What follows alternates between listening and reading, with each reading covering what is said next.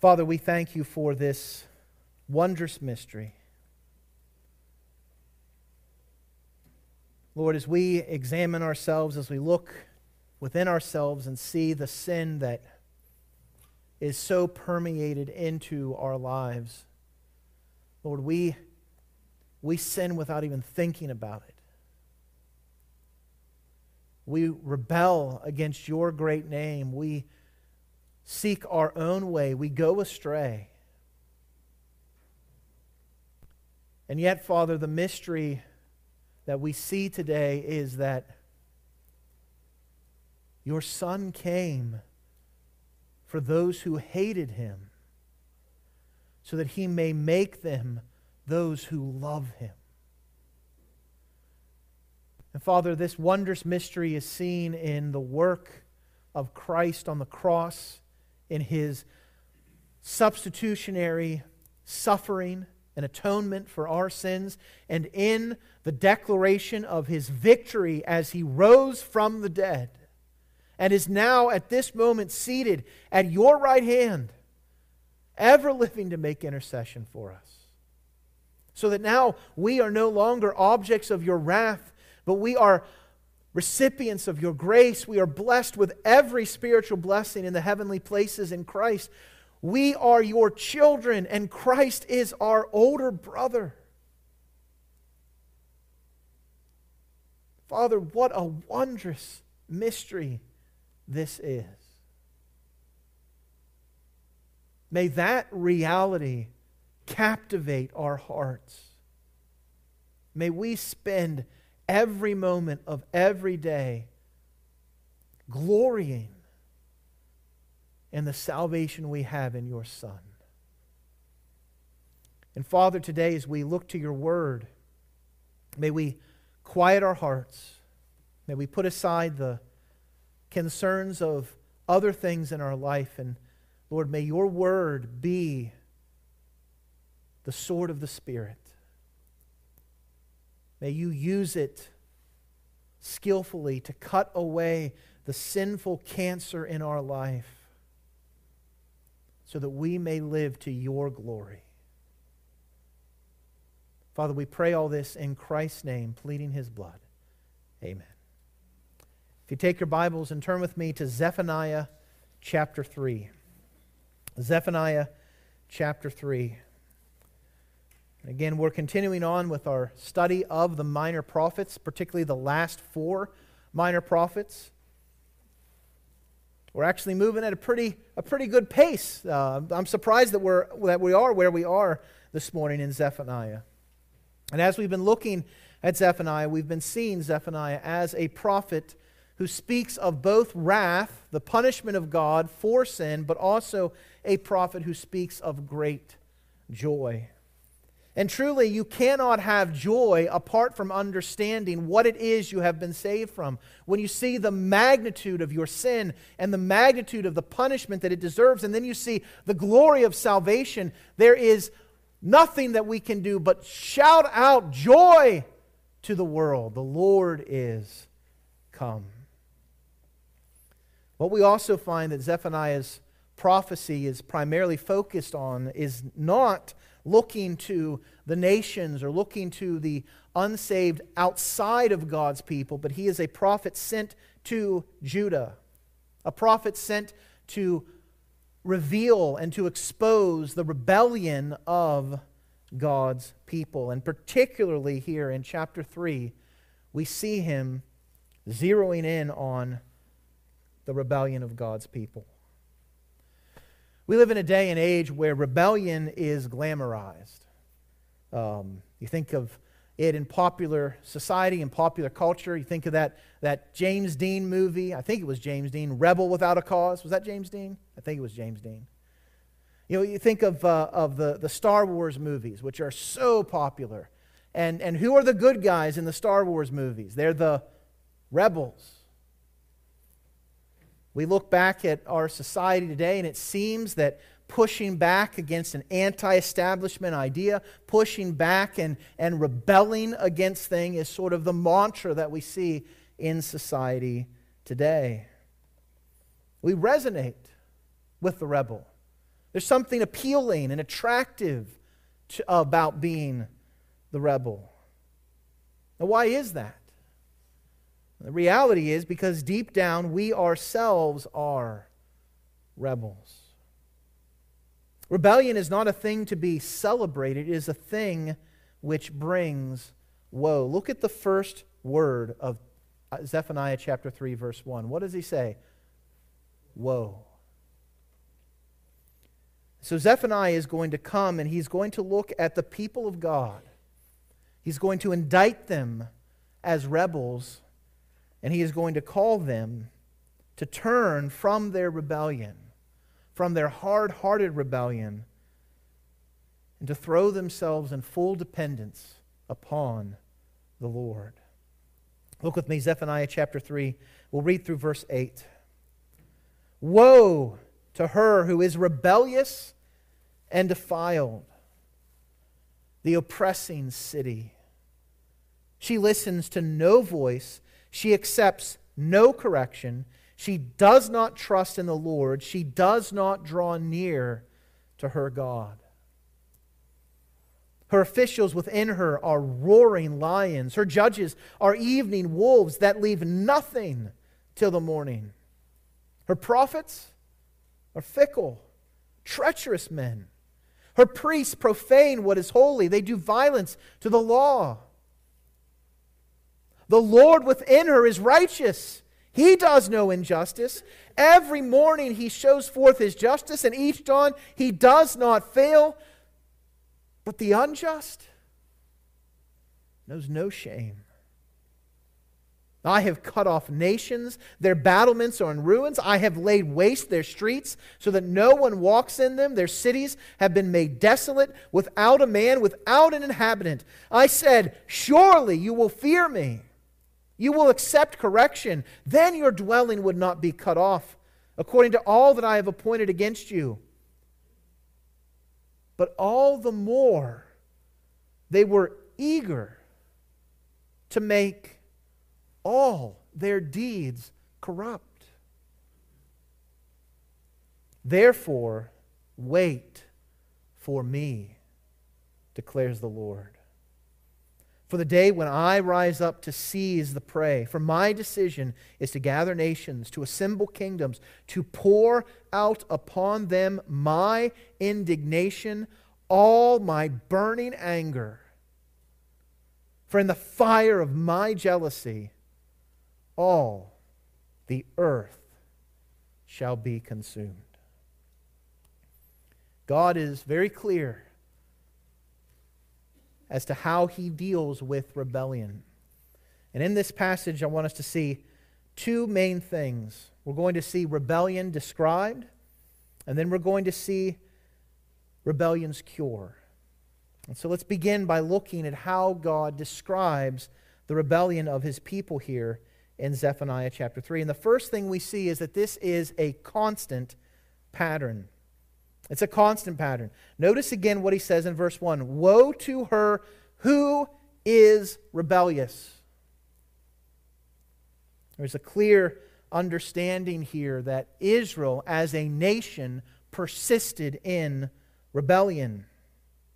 The word that's used here to describe rebellion is a word generally used in the Old Testament to refer to Israel's rebellion. It's not generally used against the nations and the heathen, but it's used of God's own people. And in some regards that makes sense because God's own people are meant to be ruled by the Lord. And the other nations are not a part of that covenant community. So in one sense, they are just doing what they know. But God's people should know better. And yet, over and over again, we find that Israel is a rebellious people. Its presence is clearly seen at what's known as the incident at Meribah. We've heard of the Scriptures describe the waters of Meribah.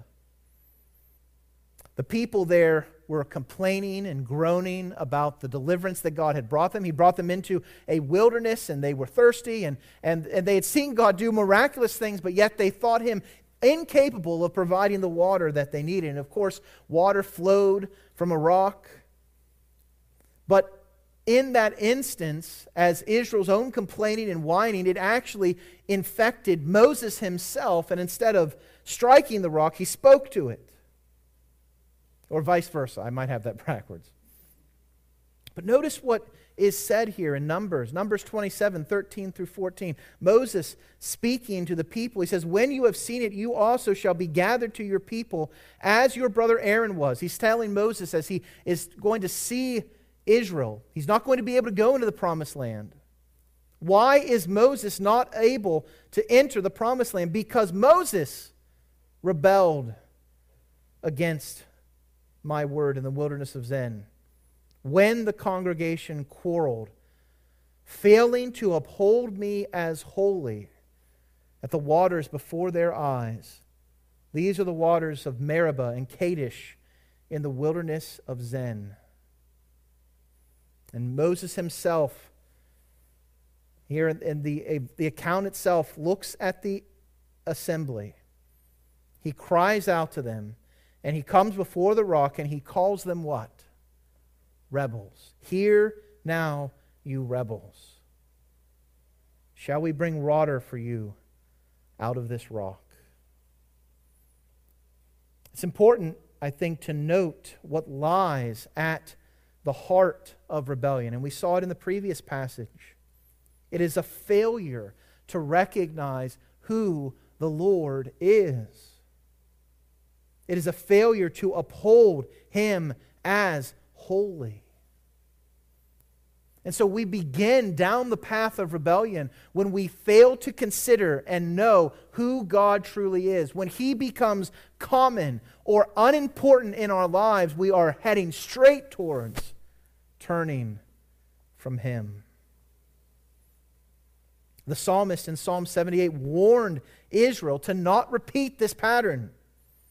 He says that they should set their hope in God and not forget the works of God, but keep His commandments, and that they should not be like their fathers, a stubborn and rebellious generation, a generation whose heart was not steadfast, whose spirit was not faithful to God.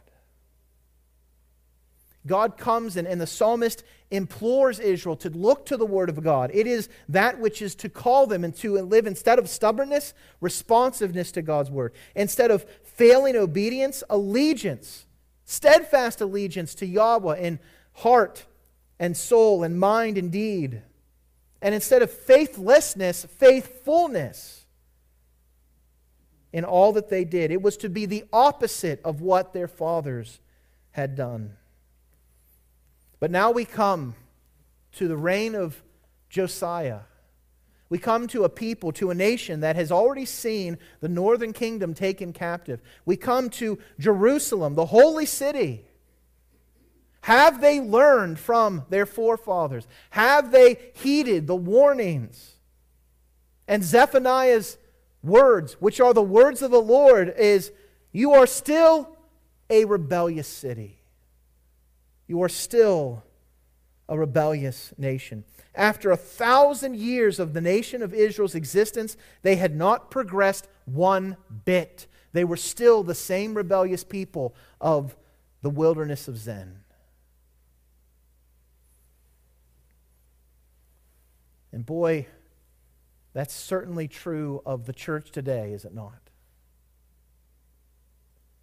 In fact, we read of these Old Testament stories. We read of the accounts of God's people, and they are given for a particular purpose. Paul points this out in 1 Corinthians 10. He says, I do not want you to be unaware, brothers, that our fathers were all under the cloud, and they were all passed through the sea, and were all baptized into Moses in the cloud and in the sea. They all ate the same spiritual food and drank the same spiritual drink. For they drank from the spiritual rock that followed them, and the rock was Christ.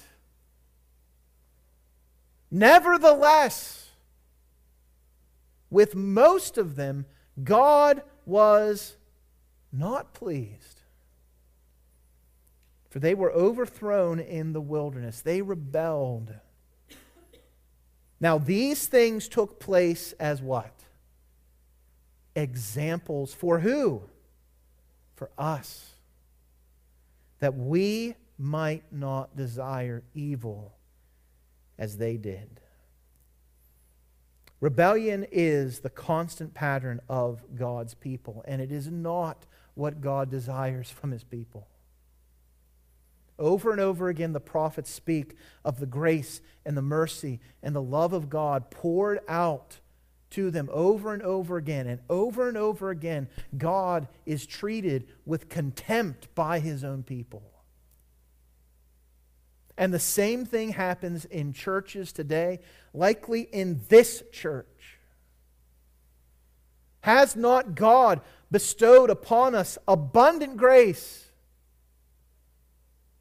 And yet how often do you respond to that grace with rebellion and treason against your Lord?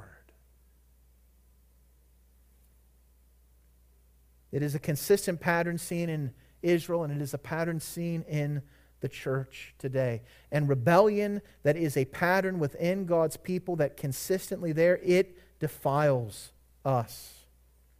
Notice what he says, "Woe to her who is rebellious and defiled." Israel's rebellion brought about a result so that they were no longer to be the city, they were no longer acting as the city set on a hill that was to be the light to the nations. Instead, they had become a soiled and useless town, blighted by their sin. The idea here of defiled is the idea of polluted, of ruined and dirty and filthy.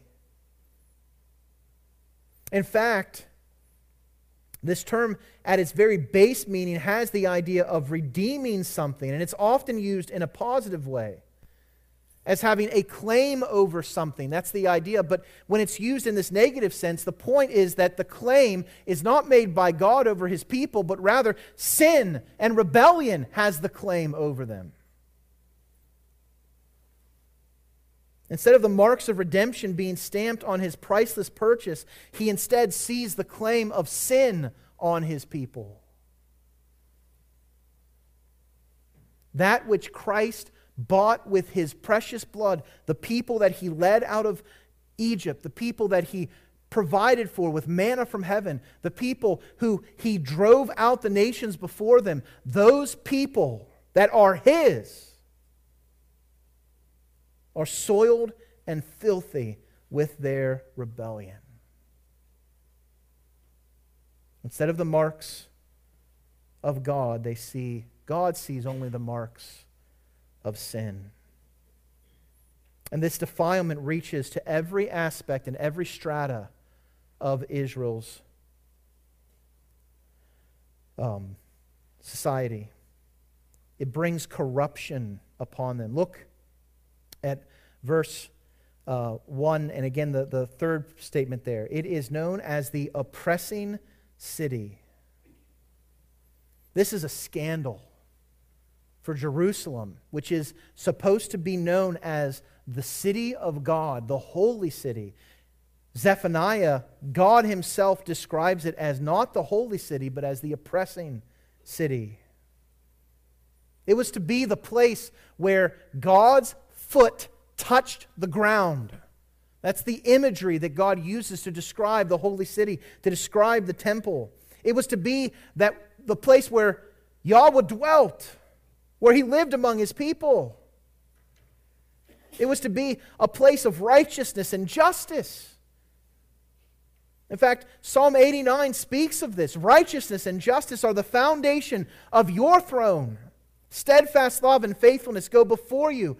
Blessed are the people who know the festal shout, who walk, O Lord, in the light of your faith, who exalt in your name all the day, and in your righteousness are exalted. This is what Jerusalem was meant to be.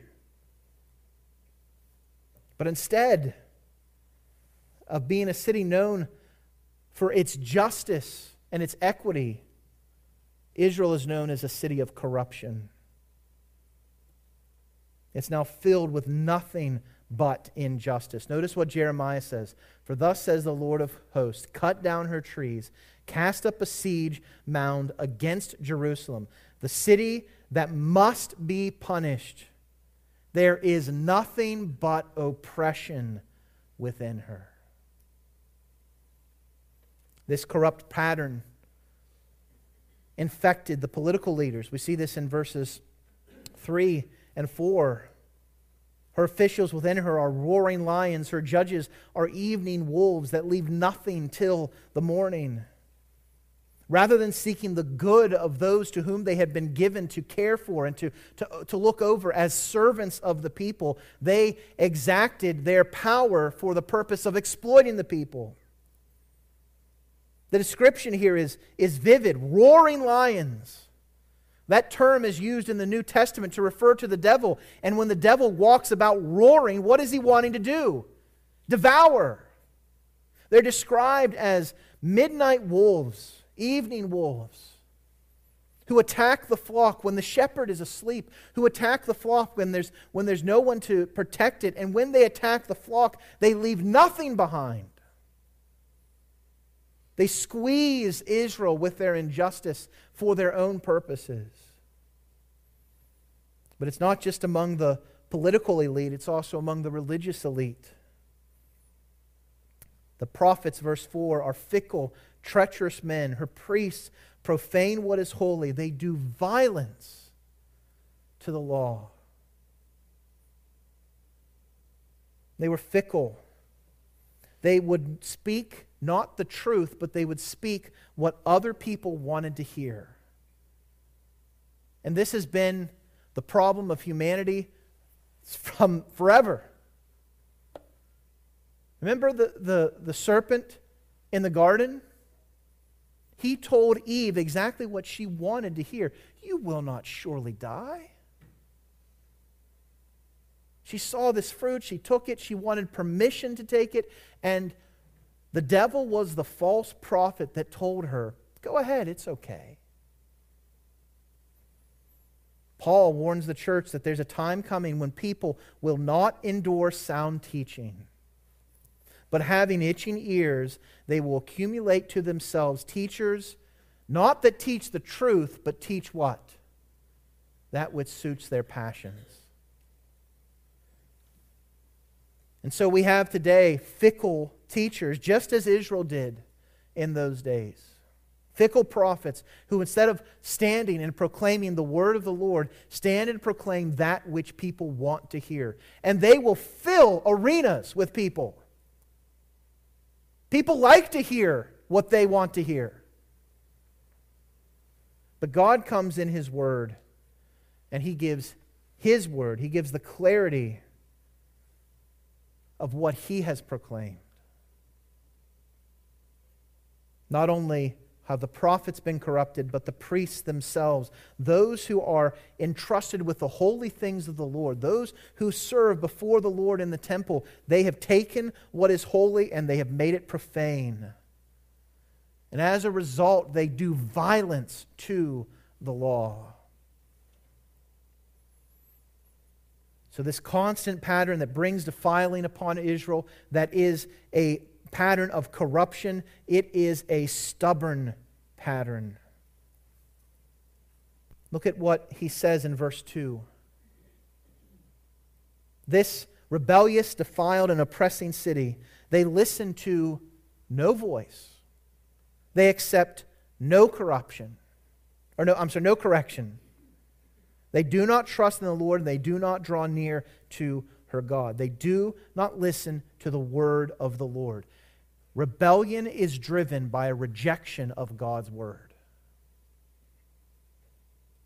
The stubbornness of the human heart, time and time again, God describes as His people turning from what He says. God, throughout the prophets, you can almost sense, not that God gets frustrated, but you can almost sense in the way He describes it, His frustration. Look at what He says in Hosea chapter 4. He says that Israel is like a stubborn heifer. I don't think we have a lot of farmers here today. Anyone have to deal with their heifer this morning? But you know what? Cows can be really stubborn.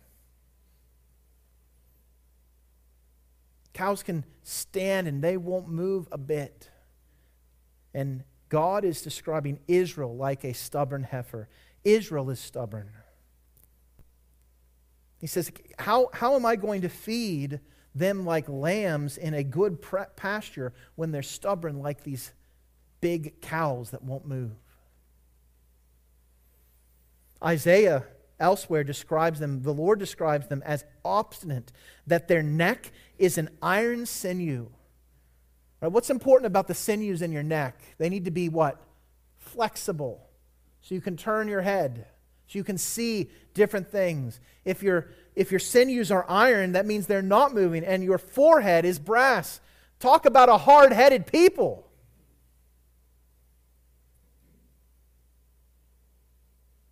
And we have to recognize that rebellion and stubbornness go hand in hand. Notice what God says at the beginning of Israel's life. Know therefore that the Lord your God is not giving you this good land to possess because you're righteous, because you are a stubborn people. Remember and do not forget how you provoked the Lord your God to wrath in the wilderness.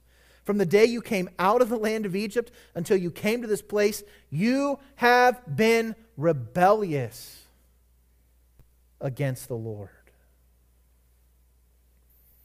And that rebellion is seen in this passage through their denial of God's word. They do not listen to any voice. They do not accept any correction. I'm sure your parents have had times like this with your children, right? Where they are stubborn and unyielding. They like to battle their parents' wills, right? Who's going to win this battle? And no matter time and time again, you tell them over and over again not to do or what to do, and they disregard your word, and you feel like pulling your hair out, right? And every time we persist in sin, every time we disregard the Word of God, every time you come into a service or you come away from your devotions and you have listened to or heard the voice of God, but you disregard it, that same sense is what God is trying to get across here. We are just like stubborn, rebellious children.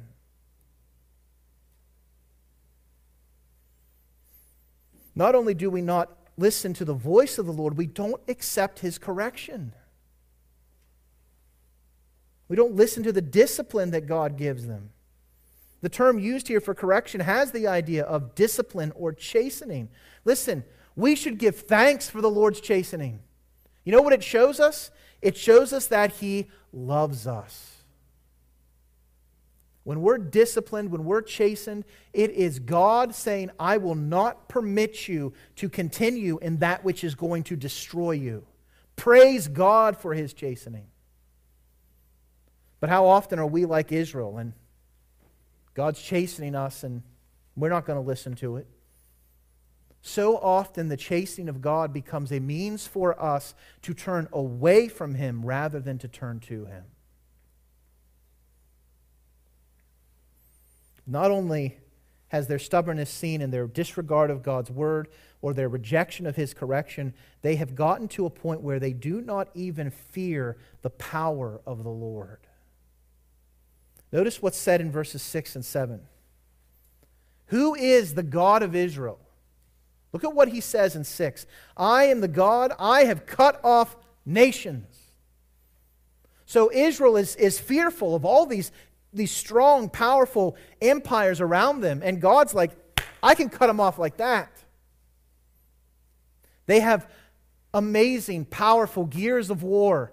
God says, I'll put them in ruins. I'll go into their homeland and I'll lay waste to their streets. I will desolate these nations so that no one walks in them. I'll make them completely desolate so that nobody lives there anymore. The great nations, the great cities that captivated the entire ancient world would be laid to dust. And God is the one who did it. We saw that described in chapter 2. And so the response to see the great, awesome power of God is to fear Him. And that's what God says in verse 7. I said, surely you will fear me. When you see what I can do, surely you will see that there is no one greater to be feared than the Lord. Surely now you'll accept my correction.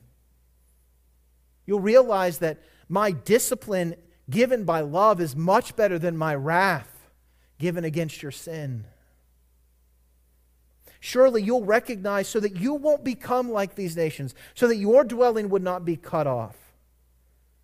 That everything I have promised, everything that I've appointed for you, that you can come into and know by turning from your rebellion. But notice what Israel in their stubbornness does. Instead of this driving them to fear the Lord, it makes them all the more eager to make how many of their deeds corrupt? All.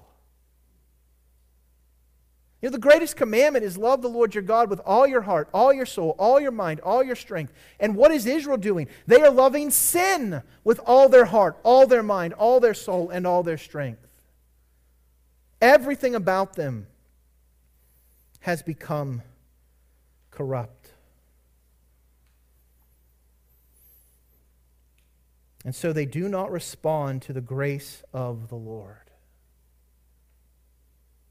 Throughout all of the millennia between Meribah and this prophecy, 1,000 years, God is gracious to His people. He saves them, He delivers them, even though the pattern over and over again is they're going to go after God's going to discipline them, they're going to repent, He'll bless them, and then they become complacent and they go back to their gods. You see that in Judges over and over and over again. So that at the end of that book, you have a terrible thing that almost rips the nation apart because of their sin.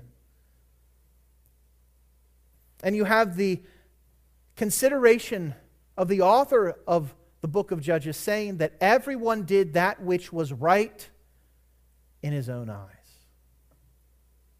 And that continues. There's time of blessing with David and Solomon, but soon after Israel's rebellion, this cycle continues over and over and over and over and over and over and over again. They're stubborn in their rebellion. And so God puts this indictment through the prophet Jeremiah. Has a nation changed its gods? Even though those gods don't exist?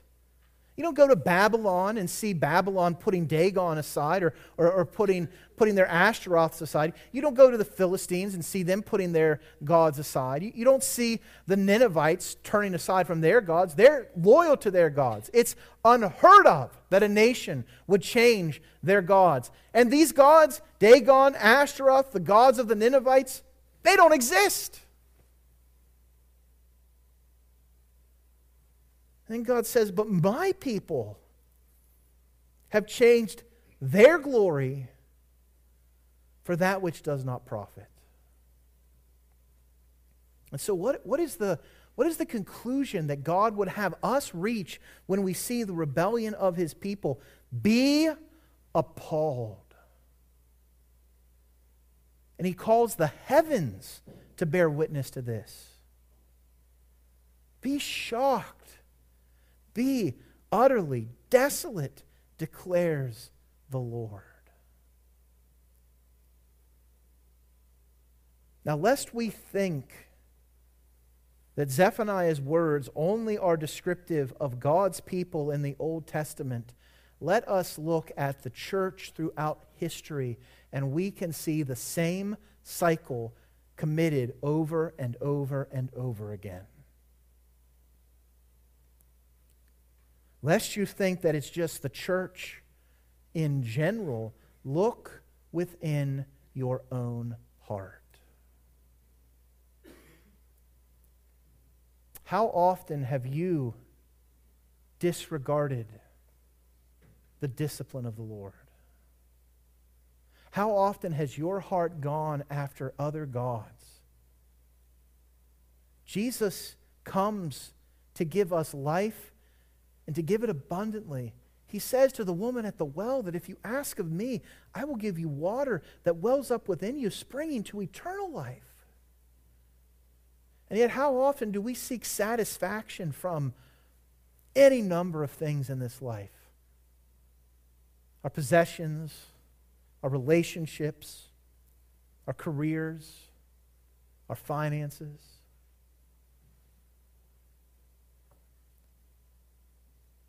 When God indicts Israel, when He speaks of Judah, when He speaks of Jerusalem as the rebellious city, that same description fits us.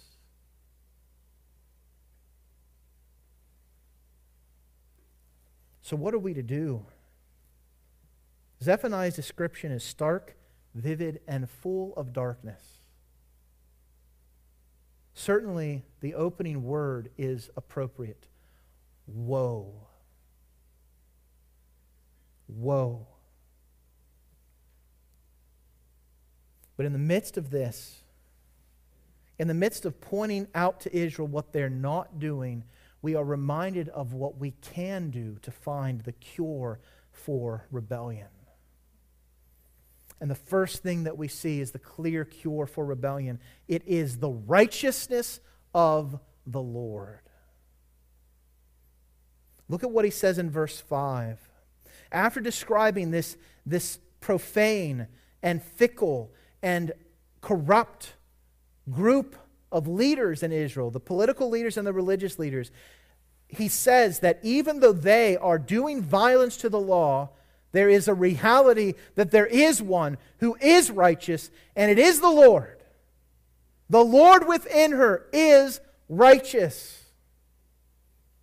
Israel's corruption is so deep that it's not possible for them to look within to find that righteousness, but rather they must look outside of themselves to the one who dwells within them, the one who is their God, to the Lord alone.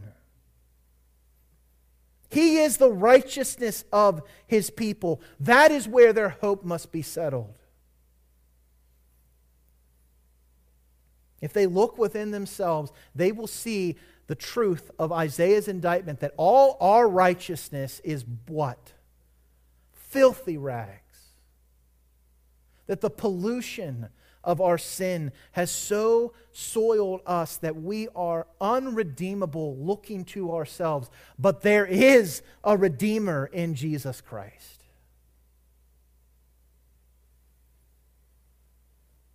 If they turn from that pollution and they come to the one who is righteous, the one who is always righteous, there is a cure for their rebellion. Notice what he says that is so different about the Lord.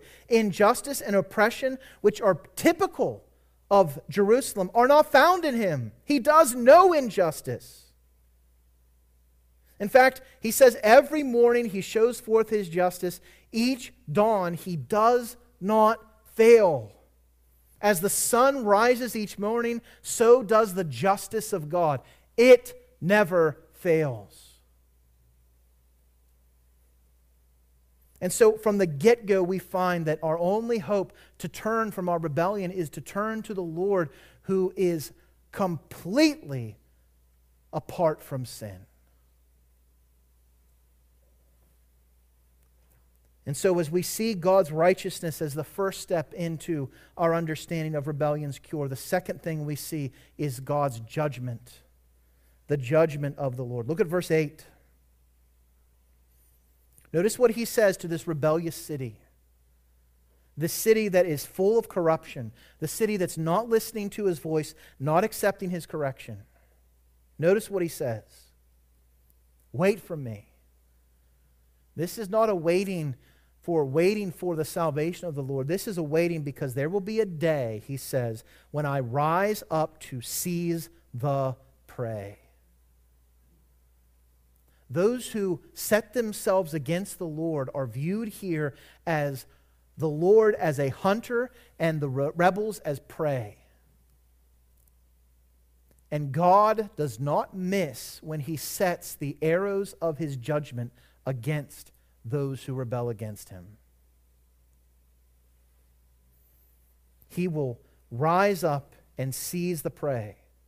This is what his decision is. He's going to gather nations. He's going to assemble kingdoms. The nations that Israel had turned to their gods, the kingdoms that Israel had trusted in rather than trusting in the Lord. He's going to take them all together, and he is going to have a burning anger and fire of jealousy. And in that moment, he's going to pour out his indignation on them so that how much of the earth will be consumed? All of it. We talked about this last week. Why does Zephaniah, why do the prophets speak so vividly and viscerally about the judgment of God? And it is to call his people to turn from their rebellion, to recognize what the consequence of sin is.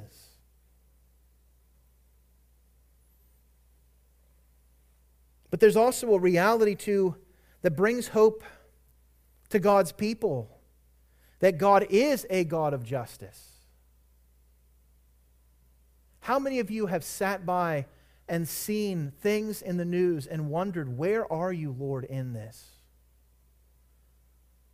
When terrorists flew planes into towers on 9/11, we can cry out, where is the God of justice? When Hamas entered Israel and slaughtered women and children and babies, where is the God of justice? When you see injustice baked into societal aspects, when you see people for no other reason than their skin color being marginalized, where is the God of justice? When you see the prosperity of the wicked, when you see evil seeming to advance and goodness seeming to retreat, you cry out, where is the God of justice?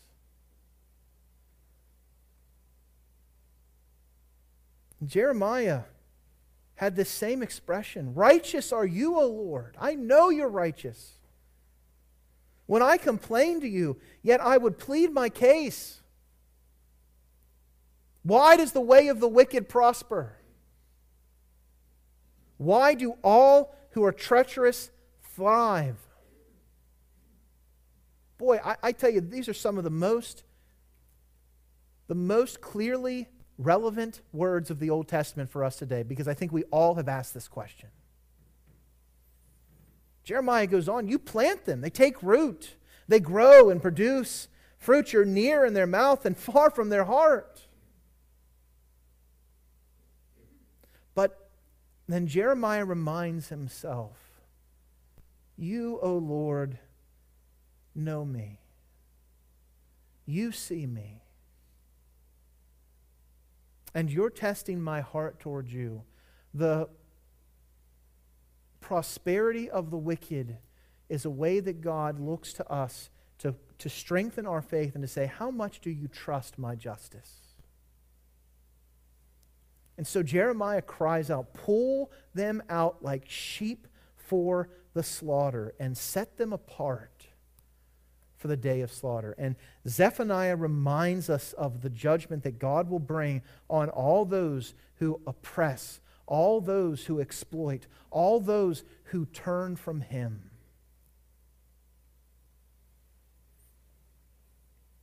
So how are we to respond to this? The Lord is the only hope for righteousness. His judgment is as sure as the rising of the sun. What should be the response of rebels? And it's very simple. Repentance and faith. When Jesus came preaching the gospel of the kingdom, He called people to do two things. Repent and believe the gospel. Notice what Zephaniah points out here. First of all, we see repentance seen in the end of verse 2. What is it that Israel is not doing? They are not drawing near to the Lord. They are not turning from their sin and turning to Him. The Word of God that is given to them, that they are rejecting, the words of chapter 1, verse 7, to be silent before the Lord God and to listen to what He says, that is the first step to repentance. Listening to His voice and accepting the correction. God corrects us so that we would turn from Him. This is why God strikes His people. Joel 2, 11 through 12. The Lord utters His voice before His army, for His camp is exceedingly great. He who executes His word is powerful. For the day of the Lord is great and very awesome. Who can endure it? Yet even now, declares the Lord. What are we to do? Return to me with all your heart, with fasting and with weeping and with mourning. And that means that these detestable things that have defiled us and polluted us, we must remove them from our lives to turn to the Lord. Notice what He says. If you return, O Israel, declares the Lord, to me you should return. If you remove your detestable things from my presence and do not waver, and if you swear as the Lord lives in truth, in justice, and in righteousness, then nations shall bless themselves in Him. And in Him they shall glory. And then we have the verse that we've been using as a theme for this entire study of the minor prophets. For thus says the Lord to the men of Judah and Jerusalem, break up your fallow ground. That hard-hearted, stubborn heart, rip it up. Let the Word of God permeate. Remove the foreskin of your hearts. Repent and turn to me. Because the only other alternative is that my wrath would go forth like a fire, and it will burn, and none will quench it because of your evil deeds. Repentance is the first word of the gospel.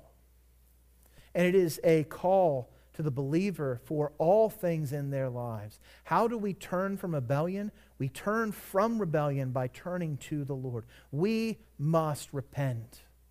It's not a one-time thing. It is an everyday discipline of the Christian's life. Your life and your rebellion that you still struggle with, we need to be turning to it all the more. When you get up tomorrow morning, the first thought on your mind should be, what can I repent of today? And then we're called to believe. Look at what he says. What is it that keeps Israel defiled in rebellion and in oppression? They do not trust in the Lord. They do not draw near to God. It's not enough to merely turn away from sin. That is legalism. Trying to make yourself acceptable in God's sight will only bring you more rebellion. But you have to turn from your sin, and you must turn to the Lord, who will then become your righteousness. This turning is seen in two primary ways in verse 2. It begins with trusting in the Lord. This requires a softness of heart, not a stubbornness and rebellion. It requires a fallow ground, so that we're no longer looking to ourselves or looking to our sin or looking to our own pursuits, but we're looking to the Lord. And then secondly, it is a turning from God and a turning from sin, trusting in the Lord, and then pursuing Him. Notice the last phrase of verse 2. She does not draw near to her God. How do we combat the rebellion? By drawing near to God. Instead of running after other gods, instead of running after other things, instead of running the rat race, running to make a name for ourselves, running to have the things of this life, running to keep up with the Joneses, instead of running after everything else but God, we cure our rebellion by running after the Lord, pursuing Him in all that we are. These two evidences of faith, trust in, pursuit of the Lord, are exactly what James tells us in James 4. Submit yourselves, therefore, to God. Resist the devil, and he will flee from you. Draw near to God. And what's the promise? He will draw near to you. Cleanse your hands, you sinners. Purify your hearts, you double-minded. Be wretched and mourn and weep. Let your laughter be turned to mourning and your joy to gloom. Humble yourselves before the Lord, and He will exalt you. It's almost as though the same person wrote Zephaniah's words and James' words, right? It's because it is the same person, the Lord God Almighty. Zephaniah calls out to a rebellious people, a people who pride themselves on being the Lord's people, a people who pride themselves on the holy city, Jerusalem. And he indicts them as a rebellious people, those who have turned away from Him. Let me ask you today, do these words resonate with you because they indict you as well? What will be God's assessment of you as you've heard the word of the Lord proclaimed today? Will the announcement of woe still linger over you? Will you persist in stubbornness and continue to follow your own way and live in rebellion? Or will you listen? Will you listen to the word of the Lord? Will you repent? Turn from a life that is filled with rebellion and sin. Will you trust? Looking to the Lord who is within your gates as holy. And will you pursue Him every day of your life? The choice is before you today. Will you turn to yourself, or will you turn to the Lord, the righteous one, and find true hope in Him? You say, this is a message for people who aren't believers. This is a message for the church. May we take God's word seriously today. Let's pray. Father, we thank you for your word. And Lord, we ask you that you would take it and apply it to hearts and lives here today. May we leave this place different than when we first came in. We pray this all in